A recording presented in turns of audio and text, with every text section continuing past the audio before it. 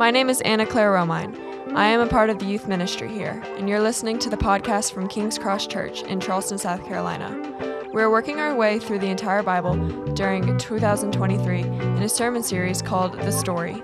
For more information about our church or to find resources related to the story, visit kingscross.org. This morning, we're going to wrap up chapter 6 with the book of Ecclesiastes, so you can go ahead and turn there. The internal evidence from the book points to an old king who is Solomon, who is the primary author. Now, Solomon had the 3 W's. So if you're familiar with Solomon, and the W's stand for more wisdom, he had more wealth, and he had more women than anyone else. 1 Kings 3:29 says that he had wisdom and understanding beyond measure and breadth of mind like the sand on the seashore. 1 Kings 10:23 says that he excelled all the kings of the earth in riches. And then 11:3 of 1 Kings, he had 700 wives and 300 concubines. Like, guys, you can't even amen that. Like, there's just no way. There's no way anybody can handle that. So anyway, he's got the 3 W's, and then he gets to the end of his life, and he says that in the grand scheme of things, there was one more W, and that is that it was all worthless. It was all temporary stuff that always came up short, and you can't take it with you when you go. And then he writes Ecclesiastes to try to save us. Thank you, Solomon. He writes Ecclesiastes to try to save us time and effort, resources, and a whole bunch of heartache. Ralph Barton was a popular American cartoonist, and he was an illustrator of actors and celebrities in the 1920s. And his work was in huge demand. He was described as a short, dapper, dark-haired, blue-eyed man with elegant manners. He loved the theater. He enjoyed traveling, particularly to France, and he was nicknamed the Commuter because he liked to travel so much. A 1927 article in the New Yorker said he wore only the finest clothes and embracing, and I quote, a varied assortment of colored striped shirts with drawers and collars of the same material to match each shirt. White silk undershirts, beige silk pajamas emblazoned with white frogs, and white watered silk suspenders. Each of his pairs of trousers has its own pair of suspenders. In Paris, he carried a walking stick, and in New York, he carried a sword cane. When he was indoors, he was partial to Chinese slippers. Chanel number 22 was his customary perfume. His favorite dressing gown was of gallant jade hue, and he had been in love 92 times and could remember each of the girls' names. But around midnight, tragedy strikes. Around midnight on May 19th, 1931, in his penthouse apartment in New York City, he typed a note that read, and I quote, "I've had few difficulties, many friends, great successes. I've gone from wife to wife and house to house, visited great countries of the world, and I'm fed up with inventing devices to fill up 24 hours of the day." He laid on his bed a copy of Gray's Anatomy, opened the pictures of the human heart, put on silk pajamas, got into bed, pulled the covers up to his chin, and while holding a cigarette in his left hand, he shot himself through the right temple.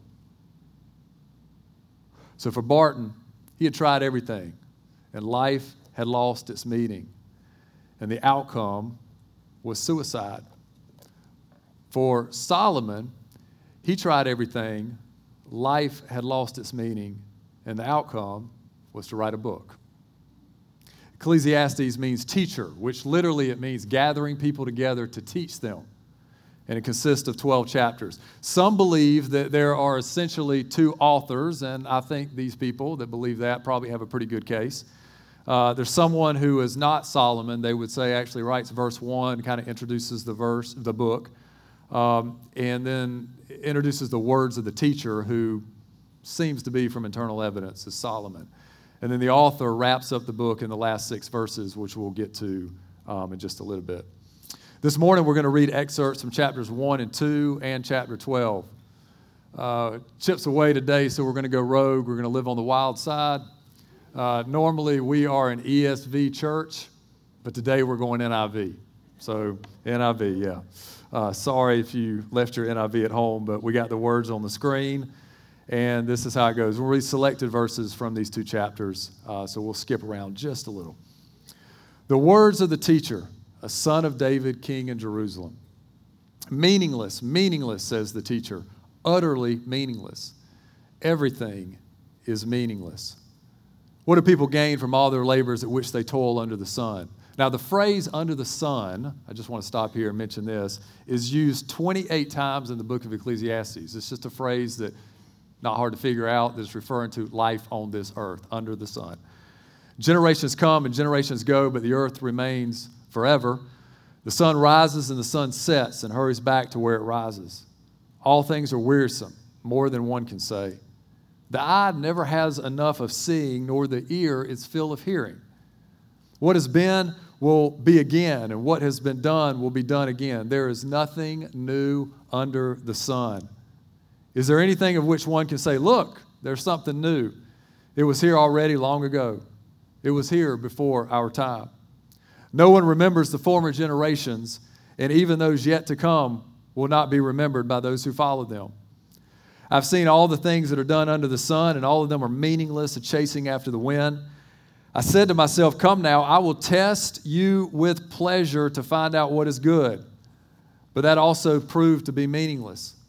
Laughter, I said, is madness. And what does pleasure accomplish? I tried cheering myself with wine and embracing folly. I undertook great projects. I built houses for myself and planted vineyards.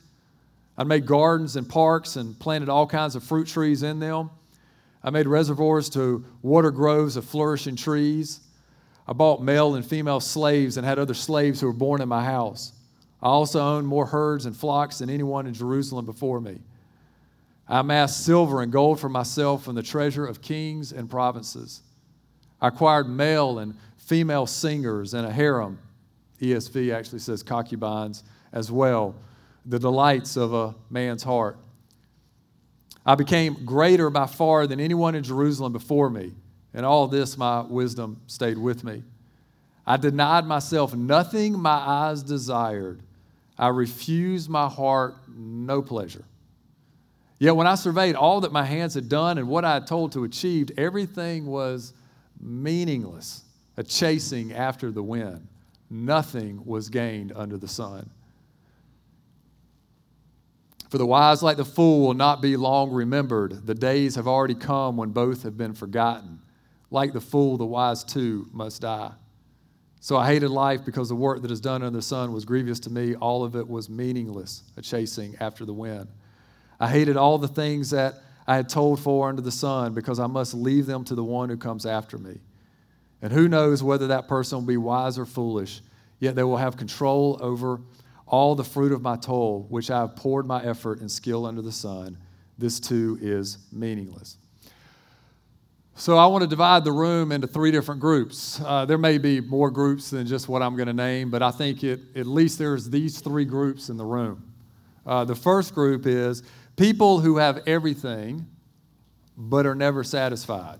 In other words, you got a lot of money, possessions, family, friends, a job that you love, and on, but you're not fulfilled, you're not content, you're not satisfied, you lack joy, peace, purpose, and meaning. So if this is your group, then Ecclesiastes made it into the Bible just for you. Group number two is people who don't have much at all. No money, very little possessions, no family, few friends, and you hate your job. But nevertheless, you still think, if only I had more, then I would have enough. If only I had more of these things or those things, then life would have meaning. If you're in that group, then the book of Ecclesiastes made it into the Bible just for you. And then there's group number three. There's those that regardless of what you have or you don't have, you're in this last group. A group where everyone has it already figured out. Whether through God's blessing or hard circumstances, you've already figured out and are living by our biblical truth this morning. And our biblical truth is everything becomes meaningful with God. Everything becomes meaningful with God. So our goal this morning is very, very simple. It's very simple. Our goal this morning is to get everybody that's in group 1 and group 2, and we want to get them into group 3. We want everybody to leave in group 3, where we believe and live like everything is meaningful with God. Now, chapter 12, that's where we're headed. It's going to get us there. But that's not where Solomon starts. He starts in chapter 1, and Solomon starts off with the opposite of our biblical truth. And that is, even though he doesn't specifically say without God, but we're going to figure out that's what he's saying. Without God, number one, nothing matters. Nothing matters. Ecclesiastes 1:2, again, meaningless, meaningless, says the teacher. Utterly meaningless. Everything is meaningless. The Hebrew word is hevel. That's the Hebrew word for meaningless. And it appears 38 times in this book. The NIV obviously translates it meaningless. The ESV translates it vanity, vanity, vanity. Everything is vanity. The literal meaning of the word hevel means vapor or smoke. So when the teacher says everything is meaningless, he's saying everything's a vapor. Everything is smoke. And in doing so, he's communicating two things about life. The first is that life is temporary. Life is fleeting. Time flies. So this moment that we're in now is now in the past, and the next moment that is coming is already here. Time's moving fast. Only 12 hours ago it was yesterday, and in just a little over 12 hours, it's going to be tomorrow. Before you know it, you're going to be 1 year older, and so many birthdays, and your time was going to be up, and your life on earth will be over. So the first thing that hevel means and is communicating is that life is temporary. The second thing hevel communicates is that every experience in life is impossible to hold on to. Like smoke, life appears solid, but as soon as you grab onto it, there's nothing there. As soon as something or someone gives you 100% satisfaction, so you probably had those, man, I'm fully satisfied, like this is awesome, this person or this thing couldn't get any better than this, then all of a sudden, it may be a day or it may even be a moment later, it doesn't take long for you to want more of that or something totally else. If you like rhymes here too, I'm a rhyme guy, I like rhymes. So if I had to summarize what hevel means, time flies fast and nothing is able to last. Time flies quick and nothing is able to stick. That's hevel, meaningless. So in the first 10 verses of chapter 2, Solomon said he tried entertainment. It's in the first 2 verses. First 10 verses of chapter 2, here's what we get. Entertainment. He tried alcohol. He tried multiple homes. He tried vineyards, gardens, parks, irrigation systems, slaves, more livestock than anyone else, silver, gold, treasure beyond count, singers, which this kind of strikes me kind of as odd, that would be like something that you would want to acquire as singers to kind of follow you around. But I guess in a day where you didn't have iTunes and Spotify, that could be pretty important. You know, it's like, sing me this song. Can you do a Taylor Swift for me? No, not the old one. Give me the new one.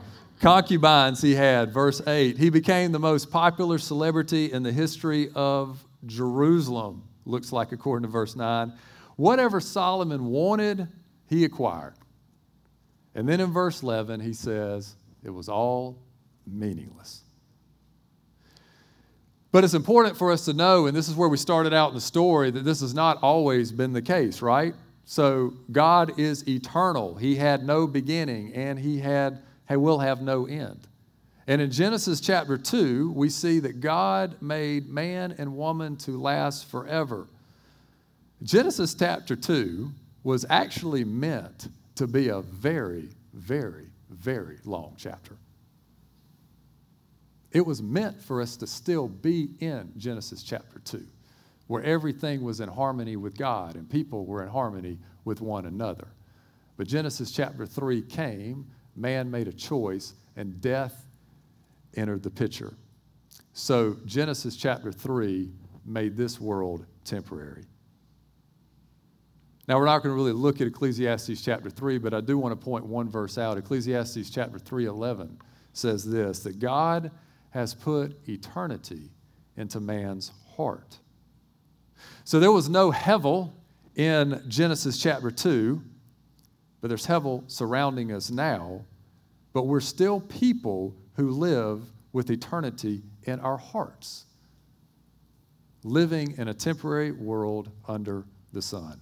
Blaise Pascal, many of you may be familiar with him. He was a 17th century French mathematician, physicist, and about invented a new word there, and religious philosophy.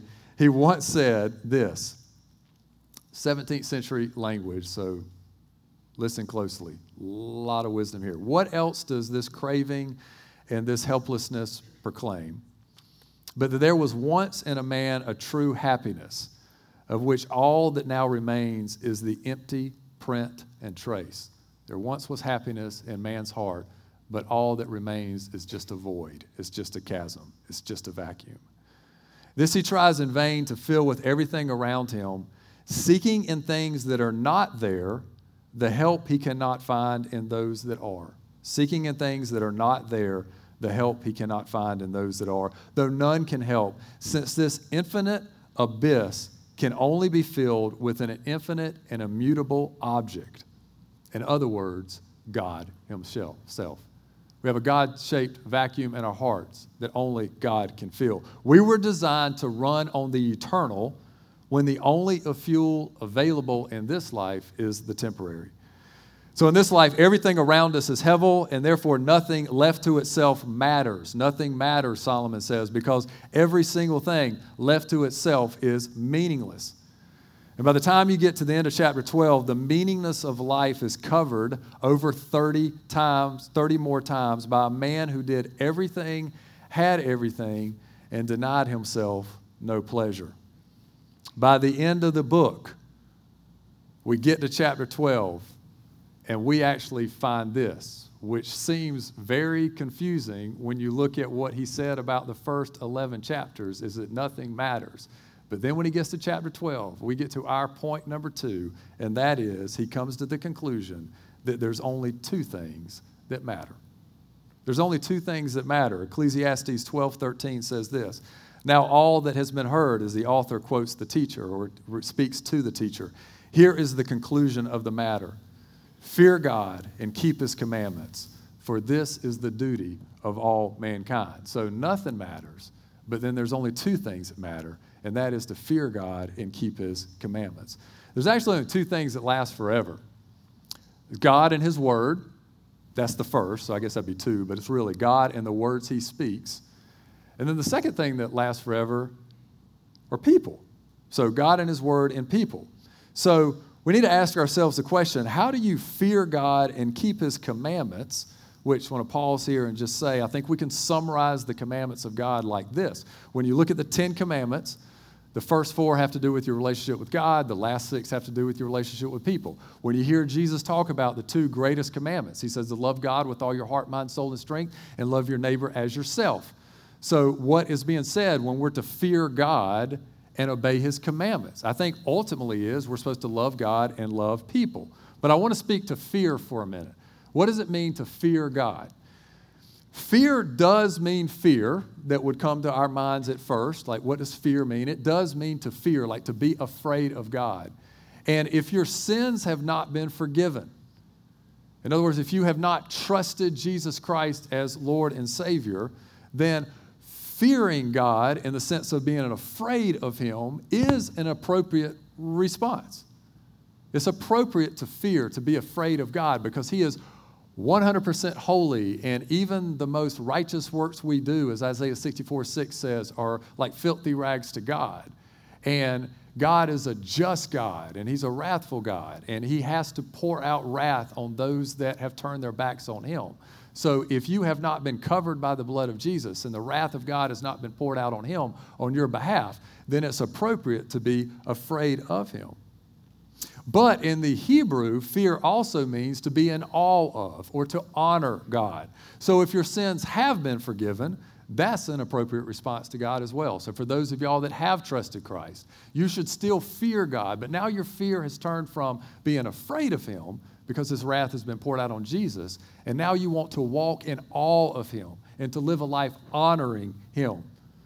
So real quickly, the first place we have to start with making all of life meaningful with God is you got to get past the first fear in order to get to the second fear. So I want to share this with you. It's just real simple. It's the ABCs of salvation. And so the first thing we need to do is we need to admit that we're a sinner and that God is holy. The second thing we need to do is believe that Jesus lived in your place, he died in your place, and he rose again. He absorbed the wrath of God on your behalf. And then we need to confess that Jesus is Lord and Savior. And you say, Lord, please forgive me for my sins, and I want to give you my life. And when you do that, when you make that decision, you can make that decision this morning, all of a sudden you have nothing to be afraid of, but now you can live in awe of God. Now you can live a life honoring him. But until you recognize that God is holy and you are separated from him because of your sin, and these are sobering words, but we can't miss it.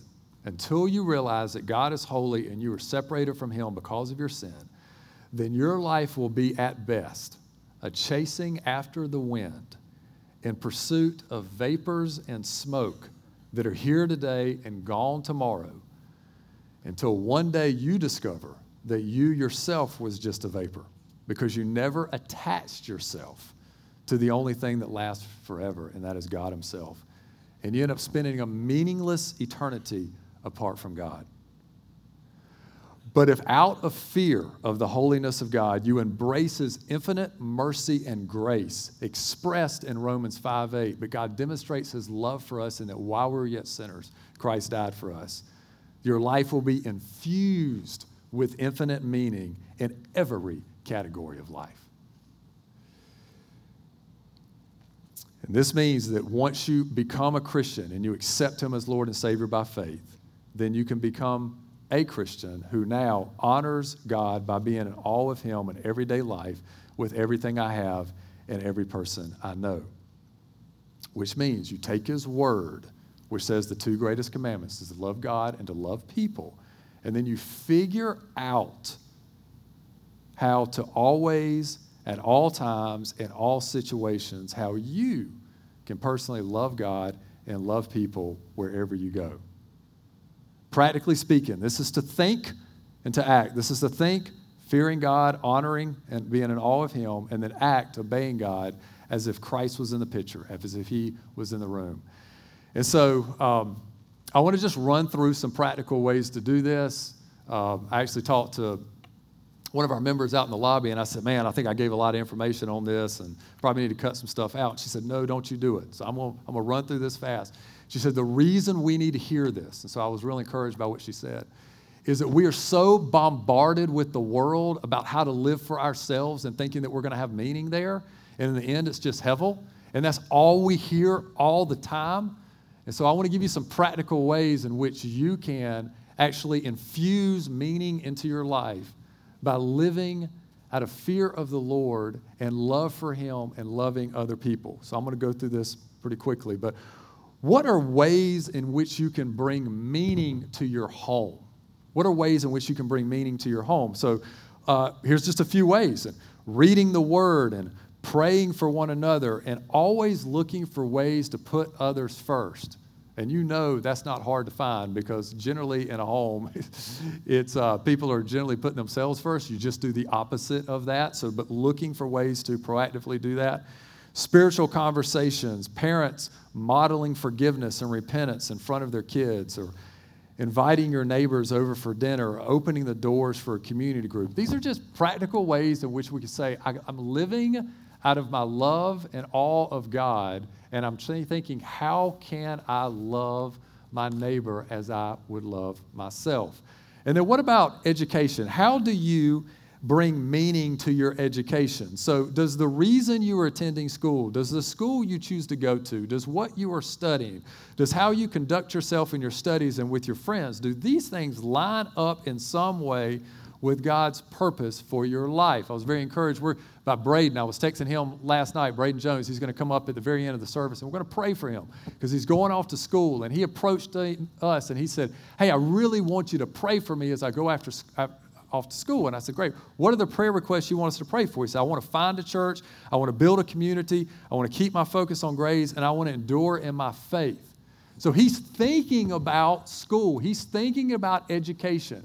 It's not just so he can get a degree to make some money and live comfortably for the rest of his life. He's even capturing the process of education and saying, how can I fear God and obey his commands, and in doing so infuse meaning even into my college experience? How do you bring meaning to your job? I mean, show up on time, work hard, be honest, right? It's not hard to figure those things out, but start praying for the people you work with. All of a sudden, it's like, whoa,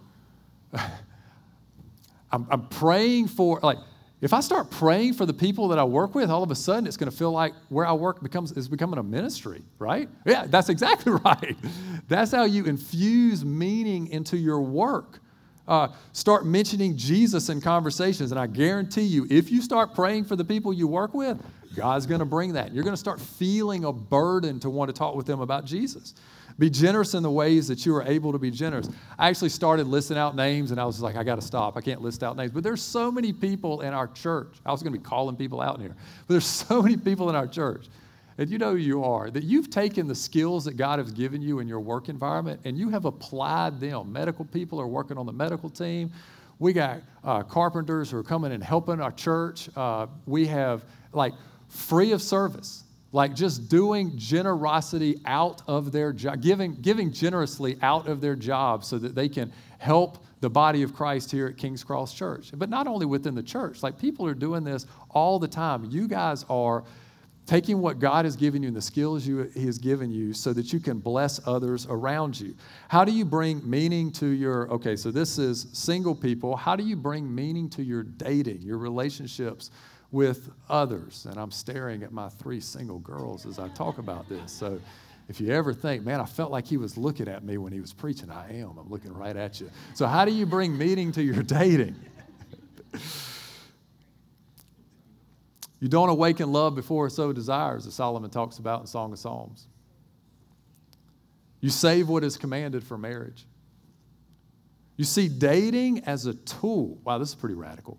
You see dating as a tool to encourage others rather than just simply fulfilling an emotional need. That's how you can bring meaning and fear God and obey His commands even in your dating relationships. How do you bring meaning to your social media engagement?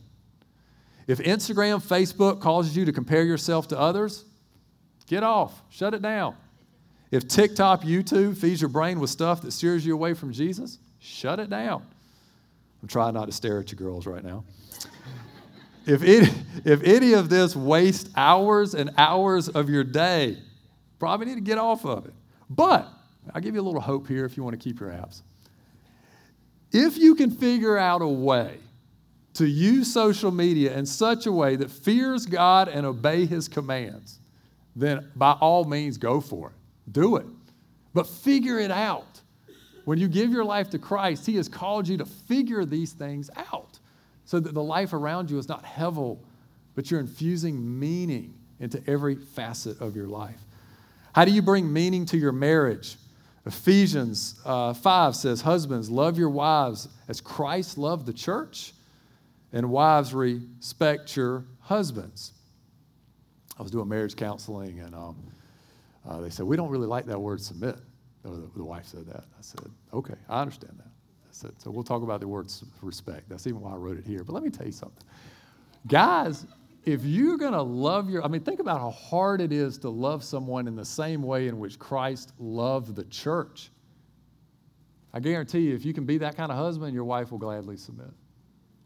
So that's how you infuse meaning into your marriage.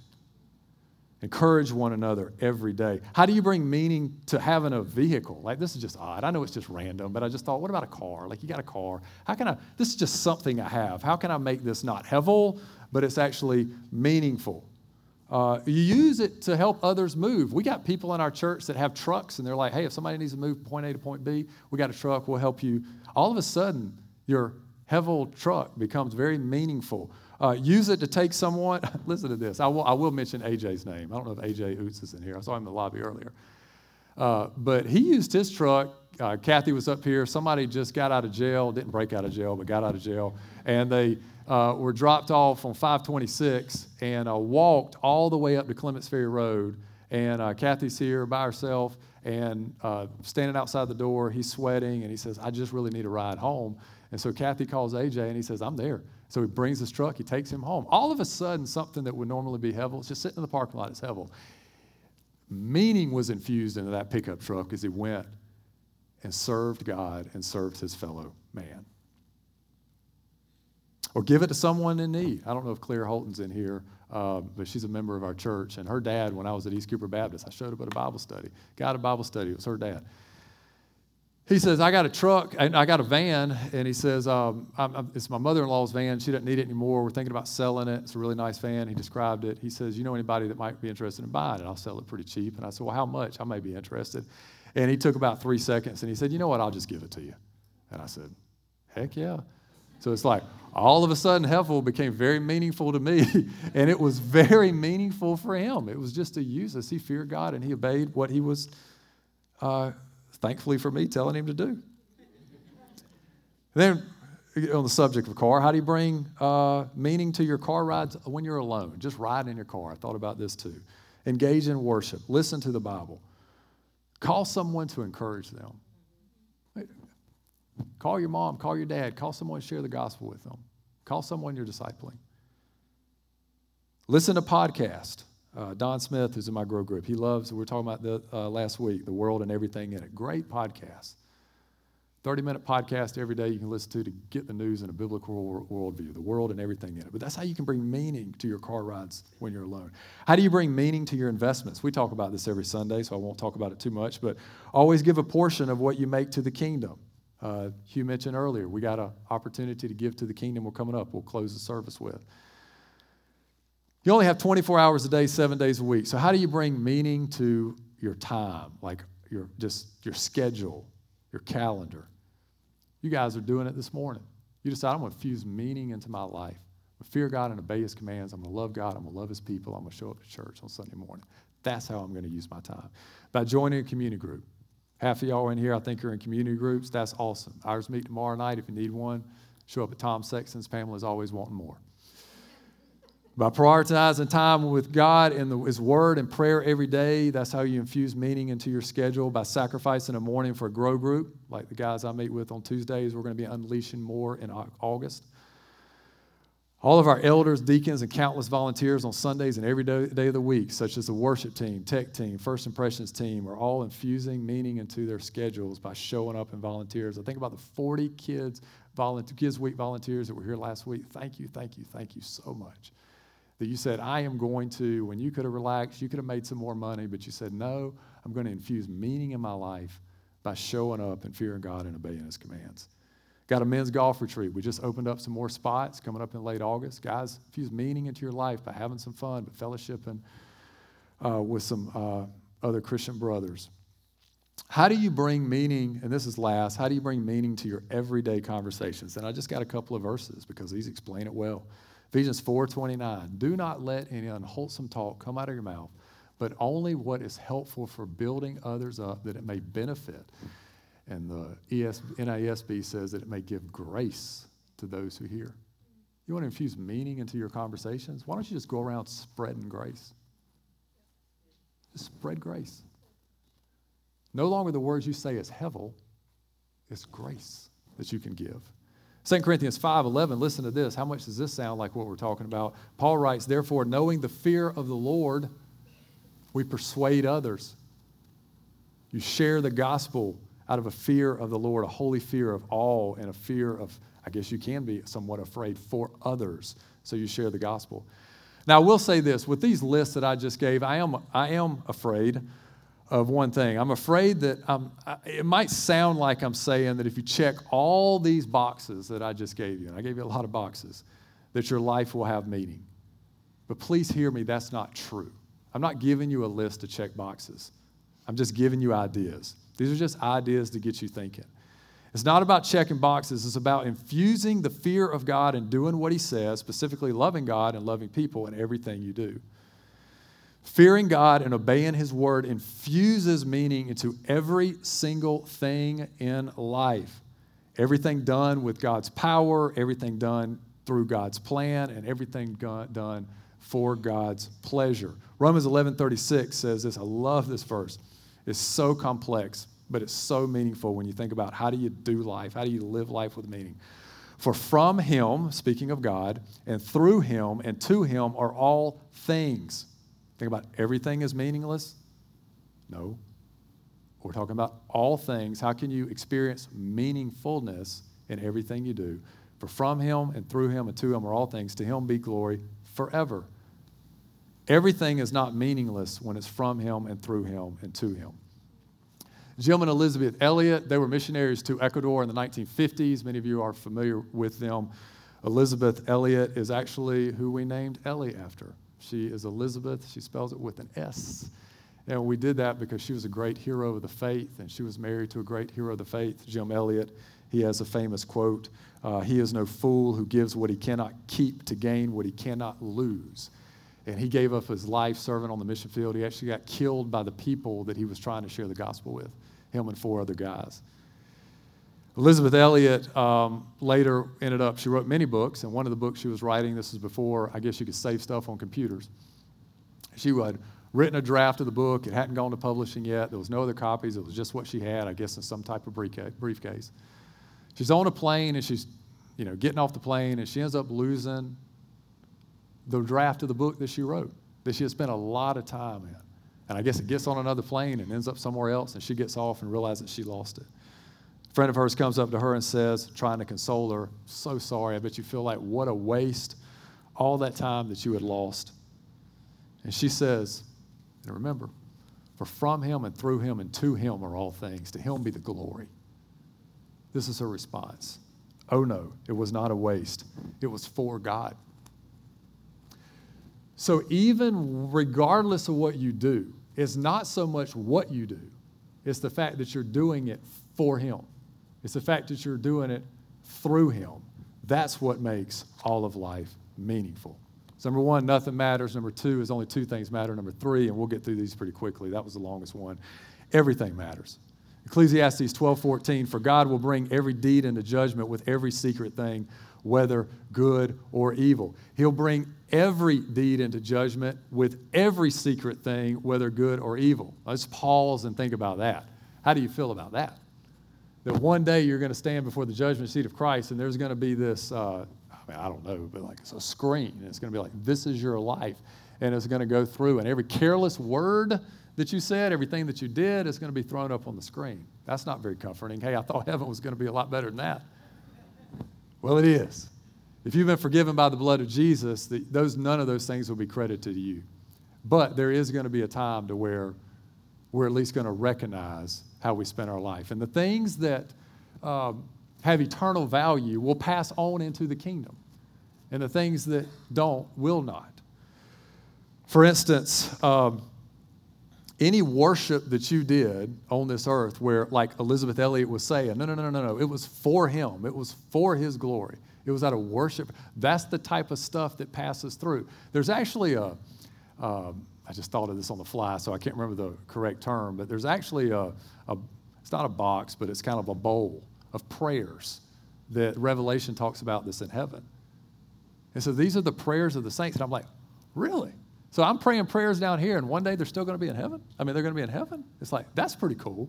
And so worship will pass into heaven. Prayers will pass into heaven. Acts of obedience, when it's done for him, will pass through. Encouraging words will pass through. Remember, you're spreading grace. That keeps going. But selfish acts burns up and stays behind, or wasted time burns up and stays behind. And then you have, and this is my favorite when I think about this moment when I'm walking into heaven, you have Colossians 1:28 through 29, where it says, him, speaking of Jesus, we proclaim, warning everyone and teaching everyone with all wisdom, that we may present everyone mature in Christ. For this I toil. Oh, it just hit me. I didn't even think about this in my preparation. That word toil is the same word that Solomon keeps using over and over and over that he says is meaningless. Oh my goodness, I'm getting chills up. Like that same word that he used in Ecclesiastes that he said was meaningless, Paul uses right here. For this I toil, struggling with all his energy that he powerfully works in me. This is one laboring that will pass through. This is meaningful. When you spend your life sharing the gospel with others and pouring into other people's lives, you will have the opportunity on that day of judgment and invest in treasures in heaven. It's people. When Paul talks about his crown and his joy and some of the other epistles, and then you look in Revelation where it says the elders of the church are casting their crowns before they're worshiping with the people that they have brought into the kingdom when they were on earth. So sharing the gospel and discipling others pass through. It's the most effective way to make this life meaningful, not only for you, because it's all in worship, he's struggling with his energy, but also for those who get to pass through as well. So nothing matters, only two things matter, and then everything matters that you do. And because of that, this is the last one, and we're landing the plane. Every day matters. Every day matters. So we're going to pop back up to verse 1 of Ecclesiastes chapter 12, where it says this: remember also your Creator in the days of your youth, before the evil days come and the years draw near, of which you will say, I have no pleasure in them. Unless Jesus comes back in our lifetime, which is very possible, but unless he does, we're all going to die. But you and I don't know when you're going to die. I heard someone said that he knows when he's going to die. So how do you know when you're going to die? Well, my birth certificate has an expiration date on it. Well, if your birth certificate doesn't have an expiration, you don't know. We don't know when we're going to die. So today may be your last day. And therefore, as of now, it's the most important. Our biblical truth is everything becomes meaningful with God. So if you're not a Christian, the only way this can be true for you, for things to start becoming meaningful, is for you to receive Christ. And if you are a Christian, the best way to get the most out of this statement, this biblical truth, is to start as soon as possible. The earlier you start, the more meaningful your life will be now and for eternity. It's like investing with compound interest. The sooner you can do it, the better off you're going to be. If you are a youth, as chapter 12, verse 1 says, man, I just keep looking at my kids during this. If you're a youth, the best time to start is now. But if you're no longer a youth, which is most of us in here, there's a Chinese proverb. Y'all know this Chinese proverb. The best time to plant a tree was 20 years ago, and the second best time to plant a tree is now. You make the most of what God has given you from the moment he reveals what you should do. We have no control over what is now in the past, but God is calling us to make everything meaningful from this day forward. So if this morning, if the Lord is convicting you in some way to say, you know what, there's some things in my life that are hevel, and I can see that it's going to be burned up when I pass through eternity. Like, I'm a believer, but there's things that I'm not investing in. Therefore, this is why I'm not experiencing meaningfulness in my life. So if the Lord is laying that on your heart, this is the time to start right now. And there's other people in here, you're like, well, I'm not even there yet because I don't even know if I've been forgiven of my sins. The best time to start is now for two reasons. First is you don't know when you're going to die. You don't know when Jesus is going to come back. The second reason is as soon as you start, you can start experiencing meaningfulness with God be infused into every aspect of your life. So in conclusion, Solomon started off well in 1 Kings chapter 3, but he ended very poorly in 1 Kings chapter 11. Here is a man of great wisdom, but it baffles me that he made so many unwise choices. So I think what we can take from this is, here's a man of great wisdom, but the greatest wisdom we can learn from him is that a life of self-indulgence is meaningless, but everything becomes meaningful with God. Let me pray. Father, thank you, Lord, for your word. Thank you for the clarity that it gives. Father, I pray this specifically. I pray that if there's someone in here, and I'm assuming there is, just with the amount of people that's in this room that doesn't know you, that is searching for life, for purpose and security and fulfillment, and just coming up short. Lord, I pray that you would draw them to yourself this morning. I pray that they would accept Christ as Lord and Savior and immediately start experiencing the meaning that you give to life. And Lord, I pray for those who do know you, which maybe is the majority of the people in this room. Lord, I pray that we will not waste another moment, that we will live out Romans 11:36. My name's Chip. I'm the lead pastor here at King's Cross Church. Thank you so much for listening to our podcast. We hope that you're growing in the gospel as we work our way through the story. Take a moment to subscribe, and you'll get each week's episode automatically. May the grace and peace of the Lord Jesus Christ be with you all. Contentment that you give, but that we would live in such a way in which other people come into the kingdom, so that we can present people perfect in Christ on that last day. Pray this in Christ's name. Amen.